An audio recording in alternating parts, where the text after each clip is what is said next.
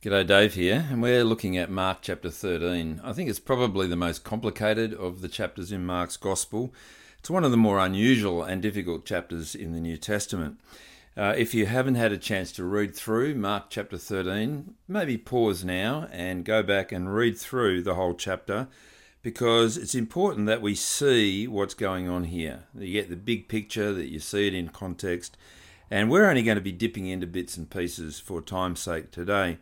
The other thing I suggest is that you have a whole Bible with you, because I'm going to be jumping back into the Old Testament on more than one occasion, and I want you to see the connections that there are between the Old Testament and what's going on here in Mark's Gospel. How about we pray for God's help as we look at this now? Heavenly Father, we ask that you will help us to understand you, that we will be encouraged by looking at this chapter of the Bible, that you'll give us insight and a desire to follow you. And we pray this in Jesus' name. Amen. Well, I want us to think a little bit about what this chapter is. And it's very unusual. It's probably the largest teaching discourse of Jesus in Mark's Gospel. But there is a context. And you might remember that over the last couple of weeks, we've been looking at Jesus arriving into Jerusalem. And in chapter 13, verse 1, Jesus is leaving the temple. And one of his disciples says to him, "Look, teacher, what magnificent stones, what magnificent buildings." There they are, they're in the temple precinct. They go outside and they look back. It's an extraordinary building. And Jesus says to them, "Do you see all these buildings? Not one stone here will be left on another. Every one will be thrown down."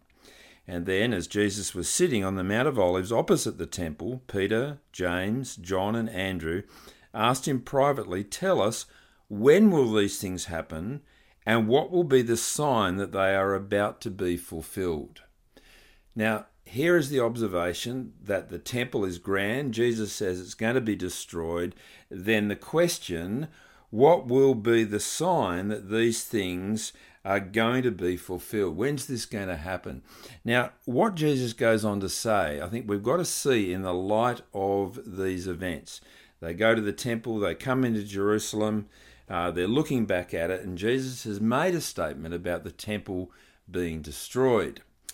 Well, Jesus' reply covers a lot of territory, but what I'd like you to see first of all is that there are a number of clues in the passage.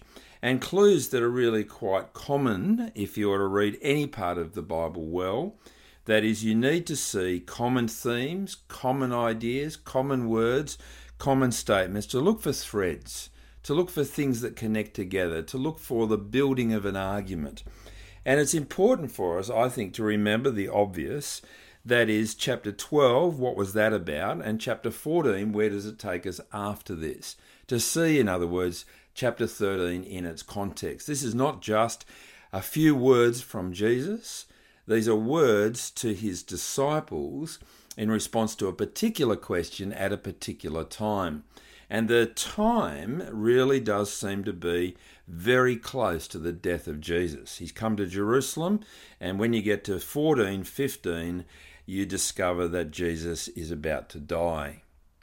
Well, his response is to say to them, it's not so much about finding the sign that these things are happening, it's watching out for yourselves. And you can see this watch language right through the chapter. Verse 5, watch out that no one deceives you. Verse 9, be on your guard.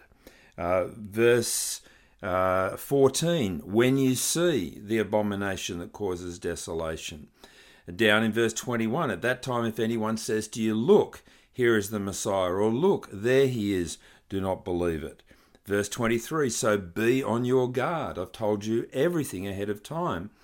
And he goes on to say a few more things. Down to verse 33, be on your guard, be alert. Verse 34, keep watch. 35, keep watch. I say it again down in verse 37, to everyone, watch. What Jesus is speaking about here is paying attention, looking carefully.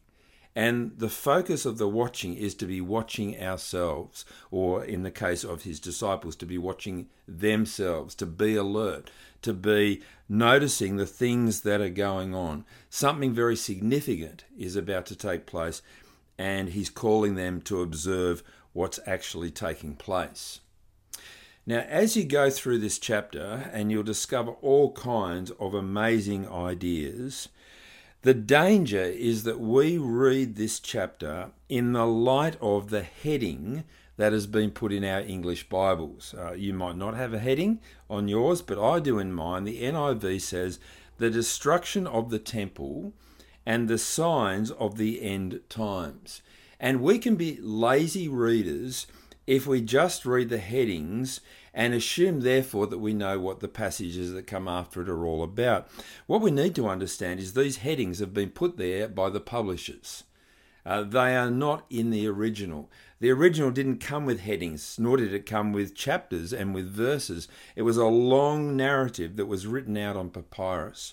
What we've got here is a heading that's been added to try and give us a focus to direct our understanding.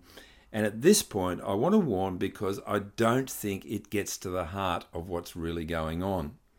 Now, there is something that stands out in this chapter, and I want to take you first of all to that verse. It's in verse 14.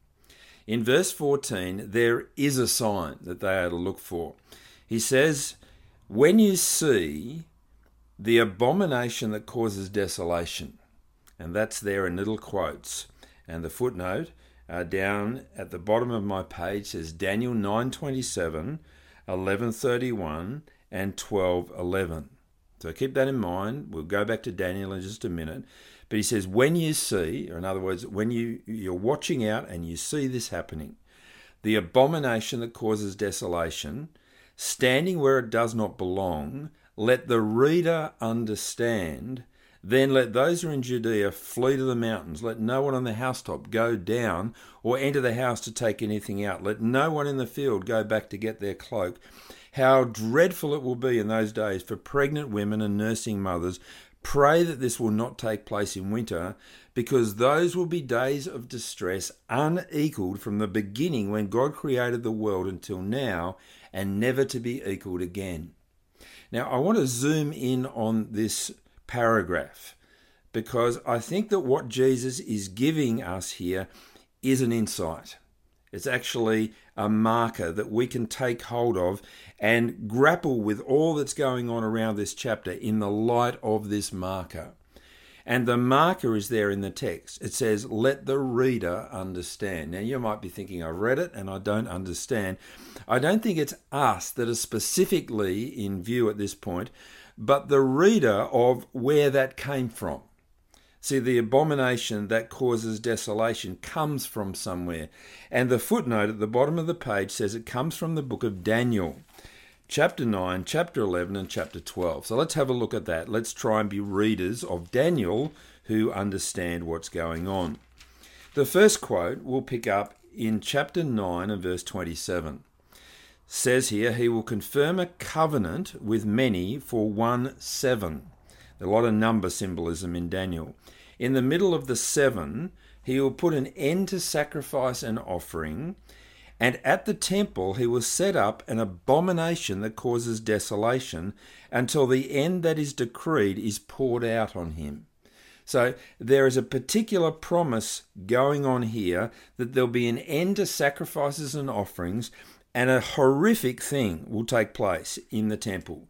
That is, an abomination that causes desolation will be set up. Now, we'll come back to this. We'll try and build up an understanding.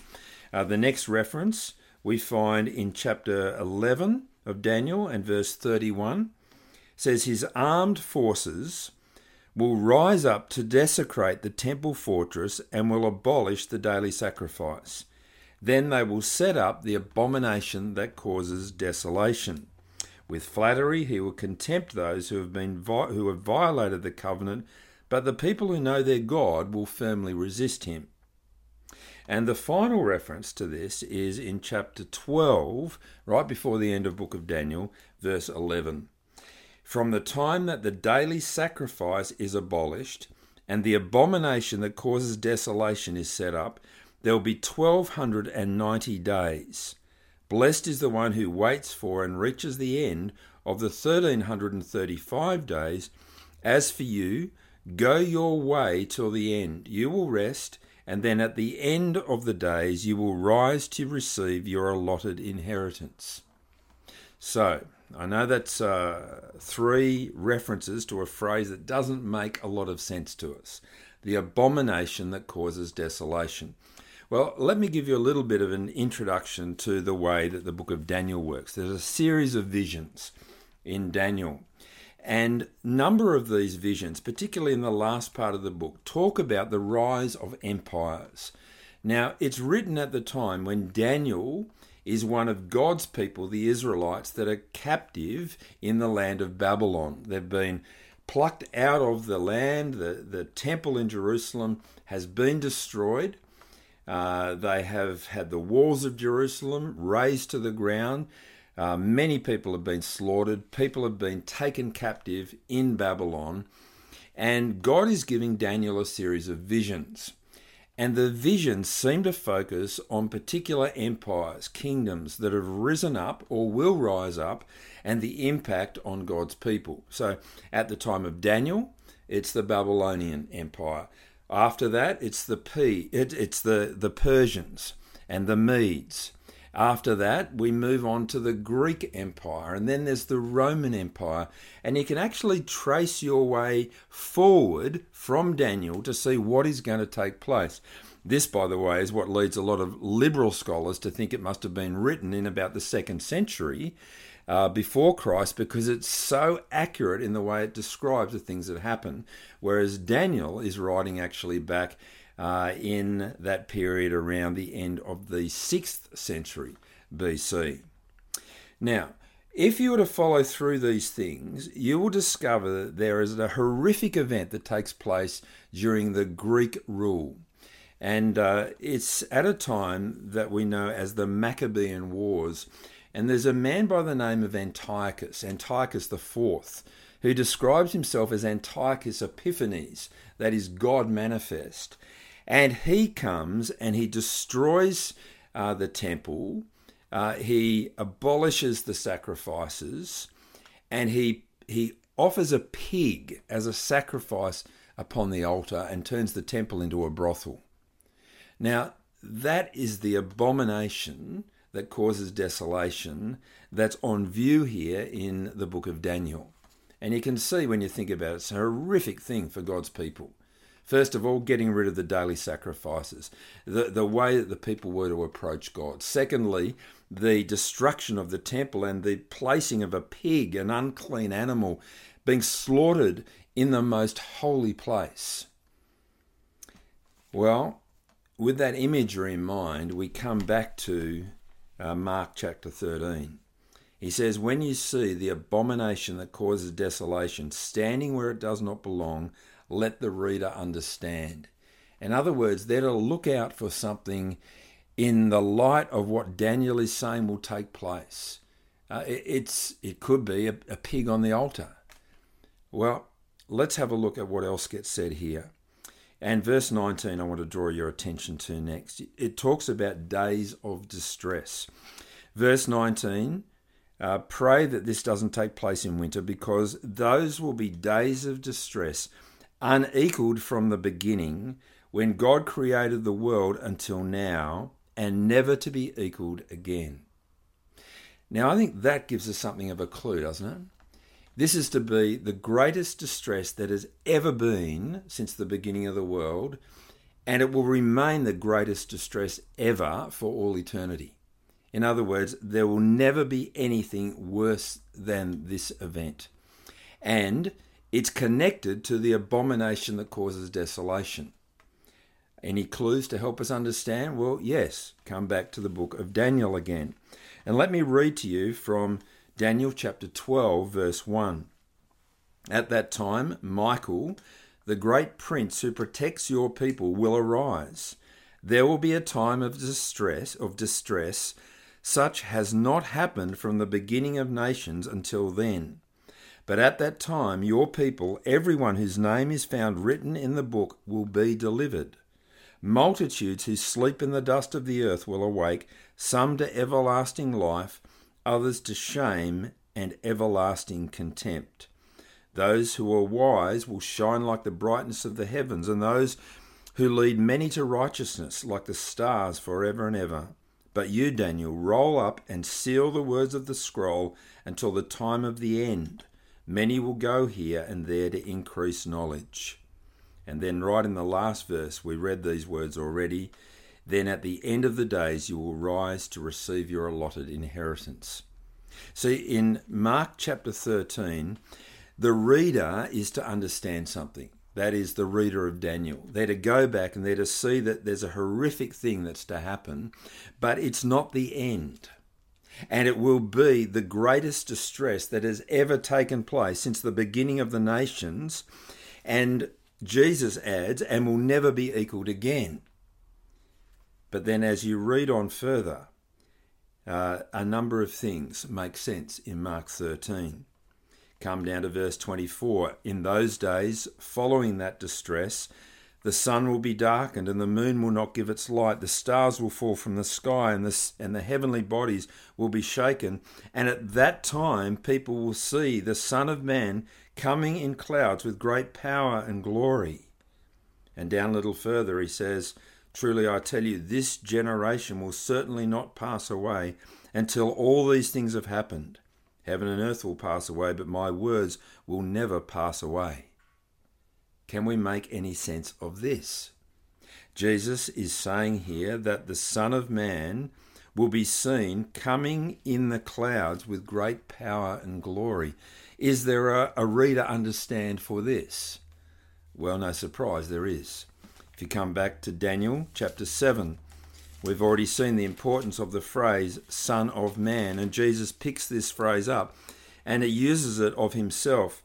And back in Daniel chapter 7, Daniel's vision, he looks and he sees the thrones being set in place and the Ancient of Days taking his seat. There is God on the throne, the holy God to rule. And down in verse 13, in my vision at night I looked, and there before me was one like a son of man coming with the clouds of heaven. He approached the Ancient of Days and was led into his presence.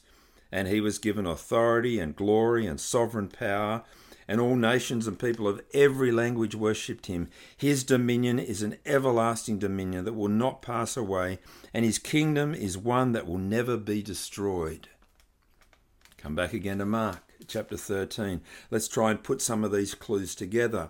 What are you to look out for? Well, you're to look out for the abomination that causes desolation. And this will be a time of the greatest distress that there has ever been. And then after that, you will see the Son of Man coming with the clouds in power and glory. And those in this generation will see these things. In fact, Jesus has already said that. Back in Mark chapter 9, he says to them, truly I tell you, some who are standing here will not taste death before they see the Son of God has come with power. Let me try and tie these threads together for you, friends. I think that what we have going on here in Mark chapter 13 is Jesus saying to his disciples, you know all those predictions back in the book of Daniel? Well, listen up, because that's what's going on. Watch what you see happening. Look out, pay attention, be alert, be ready, because this is happening. The abomination that causes desolation. When you see that, standing where it doesn't belong, when you are facing the biggest distress that there has ever been or will ever be. Now, what could possibly be that? Well, let me ask you, where does Mark take this next? In chapter 14, we find Jesus being anointed. We find him celebrating the Last Supper. We find him in the Garden of Gethsemane praying that there might be another way. And then he's arrested and he appears before the Sanhedrin. Peter disowns him and then he's taken before Pilate. He's mocked and he's crucified. Friends, what could be a greater abomination than the Son of God executed upon a cross. What could be the greatest distress that has been unequalled from the beginning of the creation until then and never to be equalled again than God become human flesh, taking sin upon itself and dying on a cross? I take it that is the true abomination that causes desolation. A horrific thing is about to take place. The disciples need to be prepared for it. And it's not just the catastrophe of their lovely leader being misunderstood and being nailed up on a cross accidentally.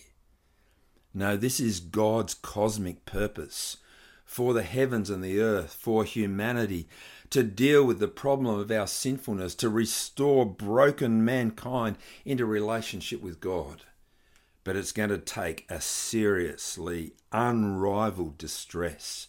It's going to take the worst possible sacrifice you can imagine, that God would bear our sin and die. But friends, that's not the end, is it? Because after these days of distress, after the sun is darkened and the moon doesn't give its light, and these cosmic images of the stars falling and so on, at that time people will see the Son of Man coming in clouds with great power and glory, and then sending out his angels to gather his elect from the four winds, from the ends of the earth to the ends of the heavens. I think when we read these words, we tend to think of Jesus coming in the clouds to us. But if we read them as readers of Daniel, if we read them as the reader who's to understand, then it's the Son of Man coming into the presence of the Ancient of Days. Here is the Son of Man being ushered into God's presence and given power and authority and dominion to rule over all nations. You see, I think what Jesus is talking about here is watch out, disciples. Watch out, my brothers and sisters. Watch yourselves, because something cataclysmic is about to happen. I'm going to be killed, he says. I'm going to sacrifice myself, and then I'm going to be raised to life and brought into the very presence of God to rule over all. Are you prepared for that? See, he's asking his followers to be prepared. And when you look at this in context, Jesus says about the day or the hour, no one knows, not even the angels in heaven, nor the Son, but only the Father. Be on your guard, be alert. You don't know when that time will come. You see, we tend to think, we read the headings and we think the second coming. We don't know when Jesus will return. And that's right, we don't. But I'm not sure that's what he's saying here. See, as you look through chapter 14 and chapter 15, you get references to these things. Jesus telling his disciples that they're all going to fall away. In verse 27 of chapter 14, Jesus saying in the Garden of Gethsemane, stay here and keep watch. Going a little farther, he falls to the ground and prays that if possible, the hour might pass from him. Couldn't you keep watch for 1 hour, he said to Simon. Watch and pray so that you won't fall into temptation. Down in verse 41, returning the third time, he said to them, are you still sleeping and resting? Enough, the hour has come. Look, the Son of Man is delivered into the hands of sinners. Rise, let's go, here comes my betrayer. You read on a little further, and everyone deserted him, verse 50.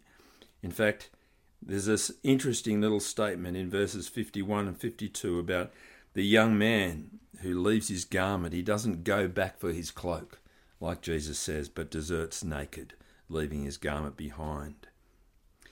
What's going on then in the context of Mark 13? Well, let's go back to where it starts. They see a temple, and Jesus says there's not one stone going to be left on another. And they say, tell us, when's this going to happen, and what are the signs? And what does Jesus point to?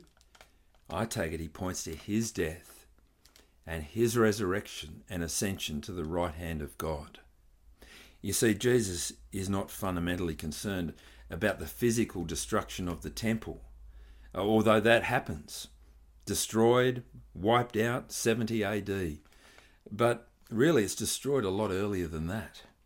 See, at the very heart of the temple was the curtain. And when Jesus dies, when he cries out and breathes his last, we read in chapter 15 and verse 38 that the curtain of the temple was torn in two from top to bottom. The temple is destroyed. It's no longer the place for regular sacrifice. Now there is access to the most holy place. In fact, if you come back to verse 58 of chapter 14, some stood up and gave false testimony about Jesus. We heard him say, I will destroy this temple made with human hands, and in 3 days will build another not made with hands. What's he talking about? Well, John's Gospel makes it clear that when Jesus talks about the temple being destroyed and being rebuilt on the 3rd day, he's not talking about the stones and the buildings in Jerusalem. He's talking about the place where you go to meet with God, and that is himself. Jesus is going to be destroyed and raised again. You see, that is what Jesus is fundamentally focused on. The death and the resurrection. So that the suffering servant who dies in the place of the people might become the powerful king who rules over all nations. And the disciples are called upon to watch out for these things. Now, there's all kinds of imagery and details and things that we don't have the time to pick up on. We could talk about the day and the hour, and if these things come suddenly, it says, don't be left sleeping, and the disciples keep falling asleep. And it talks about whether these things happen in the evening or at midnight, or when the cock crows, the rooster crows, or at dawn. And when you go on into chapter 15, you discover them things happening in the evening, and then at midnight, and then the rooster crowing, and then in the first light at dawn. I think we are to read this in the context of Mark, but we're also to read it in the context of God's promises in the whole of Scripture. Here is Daniel's great vision of the kingdom of kingdoms rising out of the horrors of the abomination that causes desolation. Here is the worst sacrifice you could possibly imagine, that God himself would die, but God using that to bring about his kingdom for all eternity. We are to watch ourselves. They were to watch themselves back then. And we need to be careful, friends, I think, to try and pin down every detail. What Jesus is doing is he's capturing a whole range of images, many of them from Daniel, some also from the book of Isaiah. Surely there are some from other places as well. And this language is what often gets described as apocalyptic language. That is, it's the revealing of things that are hidden. And it's the imagery and this cosmic kind of picture of stars falling out of the sky and the sun being darkened and all of these horrific things happening together, that when you look at it as a whole is saying what's about to happen is of world-shattering significance. It looks like one man being killed, but God is turning this world on its end. It looks like a lack of hope, but it's actually the way to find hope for eternity. And so, friends, as we look at this, I think we need to realise that this is another chapter that tells us of God keeping his promise. And just as he's kept his promise in Jesus, so we can trust God to keep his promise to us. And whether we die and are raised to life to be with Jesus, or whether we're living when Jesus returns to gather people into his kingdom, we need to watch ourselves. We need to be careful to keep focused upon Jesus. We need to realise that in him alone there is hope to be found, and not be led astray, not be deceived, not be complacent, not go living and looking after other things, but be focused upon Jesus, for there is life for all eternity. It's a great chapter. It's difficult, it's complicated, the imagery is amazing, but I think the basic message is pretty clear. Jesus is about to enter into something that will change eternity. We want to take hold of that.